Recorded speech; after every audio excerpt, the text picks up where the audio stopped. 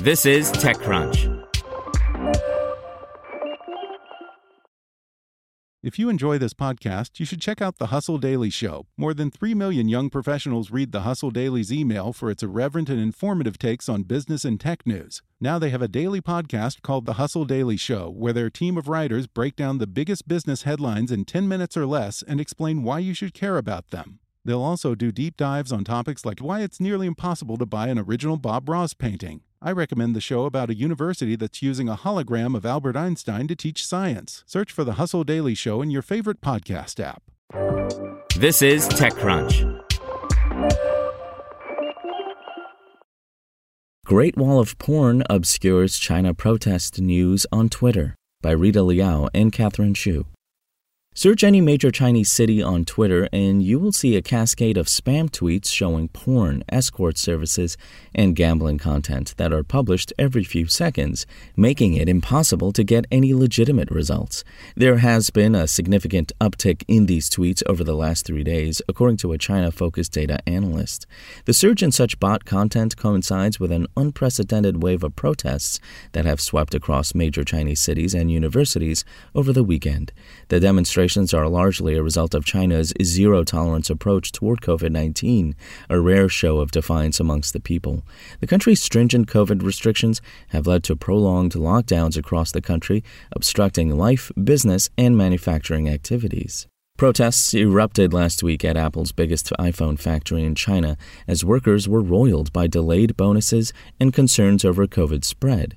Discussion of the new nationwide protests is strictly censored on Chinese social media, and protesters have turned to foreign platforms like Twitter and Telegram for communication.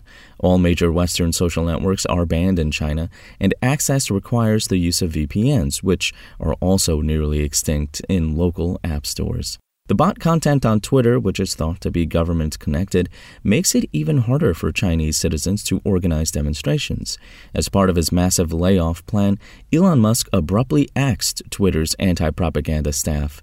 That's a stark contrast to 2019, when Twitter took down around 1,000 accounts that it determined were part of a state-directed effort to undermine protests in Hong Kong. Chinese language location-based escort ads aren't new on the social media platform, but the frequency at which they are obscuring searches of Chinese cities in the last few days is unusual, as the data analyst noted. Twitter was aware of the spam issue and was working to resolve it, the Washington Post reported on Sunday evening Eastern Time. And so, should Musk be paying heed to the problem, given the billionaire was clearly concerned about Twitter bots, which prompted him to temporarily put the acquisition deal on hold in May? Of course, the world is still waiting to see how he plans to fix the issue after removing the key teams responsible for battling misinformation. Spoken Layer.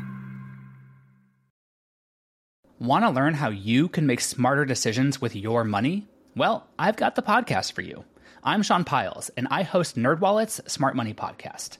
Our show features our team of nerds, personal finance experts in credit cards, banking, investing, and more.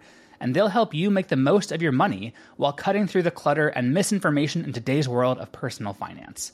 You'll get clarity on strategies to help you build your wealth, invest wisely, shop for financial products, and plan for major life events.